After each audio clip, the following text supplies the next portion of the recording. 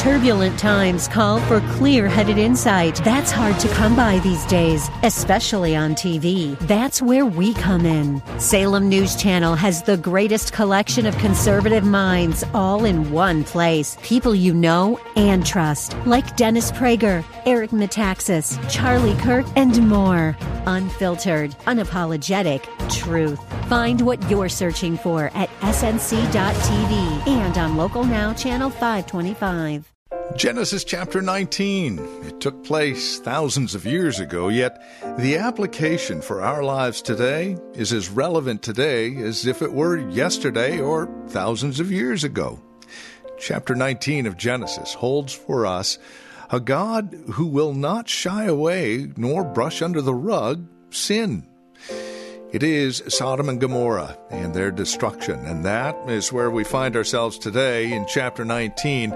We catch up with our teacher and pastor, Leighton Sheely, here today on Study Verse by Verse, as we focus in on the life of Lot and his response to all of this. And we take a look at the difference between Lot and Abraham. The challenge for us today is, which camp would we find ourselves in? With more, here's Pastor Leighton and today's study, verse by verse. Now remember in verse 17 that the angel had warned Lot and his family to not look back as they fled, but Lot's wife stopped and looked back. Now why did she do that? Well, this is the question we have the answer to because Jesus gave it to us. In Luke chapter 17, when he was warning to be prepared for the second coming of the Son of Man. Jesus said, "For the Son of Man in his day will be like the lightning, which flashes and lights up the sky from one end to the other. But first he must suffer many things and be rejected by this generation. Just as it was in the days of Noah, so also will it be in the days of the Son of Man. People were eating, drinking, marrying, and being given in marriage up to the day Noah entered the ark. Then the flood came and destroyed them all. It was the same in the days of Lot. People were eating and drinking, buying and selling, planting and building. But the day Lot left Sodom, fire and sulfur rained down from heaven and destroyed them all. It will be just like this on the day the Son of Man is revealed. On that day, no one who is on the roof of his house with his goods inside should go down to get them. Likewise, no one in the field should go back for anything. Remember Lot's wife. Whoever tries to keep his life will lose it. And whoever loses his life will preserve it." So apparently she lost her life because of her reluctance to let go of her household stuff. Her sorrow over the loss of her earthly goods created such a stir in her that she would rather be dead than separated from them. Now for her, it was her possessions, but it can be other things for other people, a reputation, a relationship, an addiction or lust, a comfort. And to all, Jesus says, remember Lot's wife. Whoever seeks to preserve his life will lose it, but whoever loses his life will keep it. What Jesus is saying here is the world is passing away. Let it. Store up for yourselves treasures in heaven, where rust does not corrupt and thieves do not break in and steal. For where your treasure is, there your heart will be also. Lot's wife's heart was in Sodom, because that's where her treasure was. Early the next morning, Abraham got up and returned to the place where he had stood before the Lord. He looked down toward Sodom and Gomorrah, toward all the land of the plain, and he saw dense smoke rising from the land like smoke from a furnace. So when God destroyed the cities of the plain, he remembered Abraham, and he brought Lot out of the catastrophe that overthrew the cities where Lot had lived. Do you notice that the narrator brings our attention back to Abraham and standing in the place where he had stood with God the previous day? But the narrator doesn't tell us anything about what Abraham said or thought. Abraham was silent. And the obvious fact is that the author, has turned our attention back to the scene of Abraham's prayer in the previous chapter to remind us of the question that Abraham asked and the answer that was given. Will not the judge of all the earth, do right? And the answer to Abraham's question is graphically clear. That Sodom and its wickedness had been shown to be fully and truly deserving of divine wrath. That Lot had been rescued. And we're reminded by the narrator that Lot's rescue was an answer to Abraham's intercessory prayer in the previous chapter. God remembered Abraham and he brought Lot out of the catastrophe that overthrew the cities where Lot had lived. So Lot was not saved based on his merits, but rather through the grace effected by Abraham's intercession. That's why it's so important for us to be interceding in prayer on behalf of others. God remains both just and justifier of all who come to him. God also saved the city of Zoar because there was one righteous person who lived there, Lot. You know, a few weeks ago, I was asked by one of the young people in our church who attends public school why Christians are homophobic. And I appreciated the fact that she asked me this question because it told me what she was needing the answer for and what she was being taught in our schools. And I said, well, let's analyze your question. Phobic indicates a fear. And Christians are not fearful of homosexuality or homosexuals. What we are fearful of is where that lifestyle choice leads. Because that is one of many, many lifestyles that the Bible talks about and warns against. 1 Corinthians chapter 6.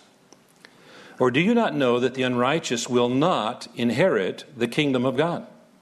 Do not be deceived, neither the sexually immoral, nor idolaters, nor adulterers, nor men who practice homosexuality, nor thieves, nor the greedy, nor drunkards, nor revilers, nor swindlers will inherit the kingdom of God. It's talking about lifestyles. Galatians chapter 5. Now the works of the flesh are evident: sexual immorality, impurity, sensuality, idolatry, sorcery, enmity, strife, jealousy, fits of anger, rivalries, dissensions, divisions, envy, drunkenness, orgies, and things like these. I warn you, as I warned you before, that those who do such things will not inherit the kingdom of God. Those who do such things, who have such lifestyles, will not inherit the kingdom of God. So what's the big deal? The big deal is this. In the spiritual realm, there are only two kingdoms. There is the kingdom of God, and the kingdom of light, as is known. And the other kingdom is the kingdom of Satan and the kingdom of darkness. And someday, God is going to judge the kingdom of darkness, and those who are part of it will be eternally judged. Our goal is to save as many people as we can from being in that judgment. And when I say save people, we can't save anybody. Only God can do that. But we do our part by sharing the gospel and by ministering to people and so forth. Let me try to illustrate it like this. Let's say that you were standing on the beach of a river that was wide and fast, and the current was moving quickly. And you, because you had read the book, knew that around the corner was a 300-foot waterfall that landed on sharp rocks. And as you're standing there on the beach, you see some people being swept by in their inner tubes, laughing and carrying on, seemingly oblivious to the danger ahead. Question: would you be loving them and caring for them if you raised your hand and said, "Have fun"? Or would you be loving them and caring for them if you tried to warn them of the danger ahead? That 300-foot waterfall around the bend is God's coming judgment. And they may laugh at you as the sons-in-law of Lot did, but at least you have done your duty, and their blood won't be on your hands. That's how we love. By graciously sharing the truth. 2 Peter chapter 2 tells us that Lot inwardly was distressed by the sensual conduct of the wicked and was tormenting his righteous soul over their lawless deeds. But outwardly, he said little or nothing because that's how he became a prominent man in town. If he would have been forthright, if he'd been honest, that would have jeopardized his standing in society, and that was just something too valuable to Lot to lose. So Lot mastered the craft of turning a blind eye and a deaf ear to the social and sexual abuses of Sodom. He didn't do them, he didn't approve of them, but he didn't speak out against them either. So instead of representing God's goodness and righteousness, he settled on being a little less evil than his peers. He didn't mind being saved, but he didn't want to be holy. And he lived as close to the world as he could, hanging on to it for dear life. And in the end, he lost everything. When judgment came and Sodom was destroyed, he lost his home. He lost his business. He lost his wealth. He lost his friends. He lost everything and ended up in a cave. He was saved as yet by fire. He only had the clothes on his back. And Lot is a prototype of so many believers today. You see, there's so many believers today that follow his model instead of Abraham's model. As I mentioned earlier, this chapter is a contrast in the testimonies of two men who were both declared righteous, Abraham and Lot. So the question is, do you want to be like Abraham or do you want to be like Lot? God is still a God of holiness. Take him seriously. He's holy, morally pure, unblemished by wrongdoing, free of impure motives. He wants a place in which you live to be holy. He wants your decisions to be holy. He wants the way you rear your children and raise your family to be holy. He wants your possessions to be holy. He wants your thoughts to be pure. He wants you to be holy. The day of judgment could come at any moment. Remember Lot, and don't resist his offer to rescue you. And remember Lot's wife, and don't look back. God's message to the lost world is that judgment is coming, but his promise to his people is that he will rescue us. Praise God. Praise God. Amen. Amen. Well, that will close out today's broadcast of Study Verse by Verse with Pastor Leighton Sheely.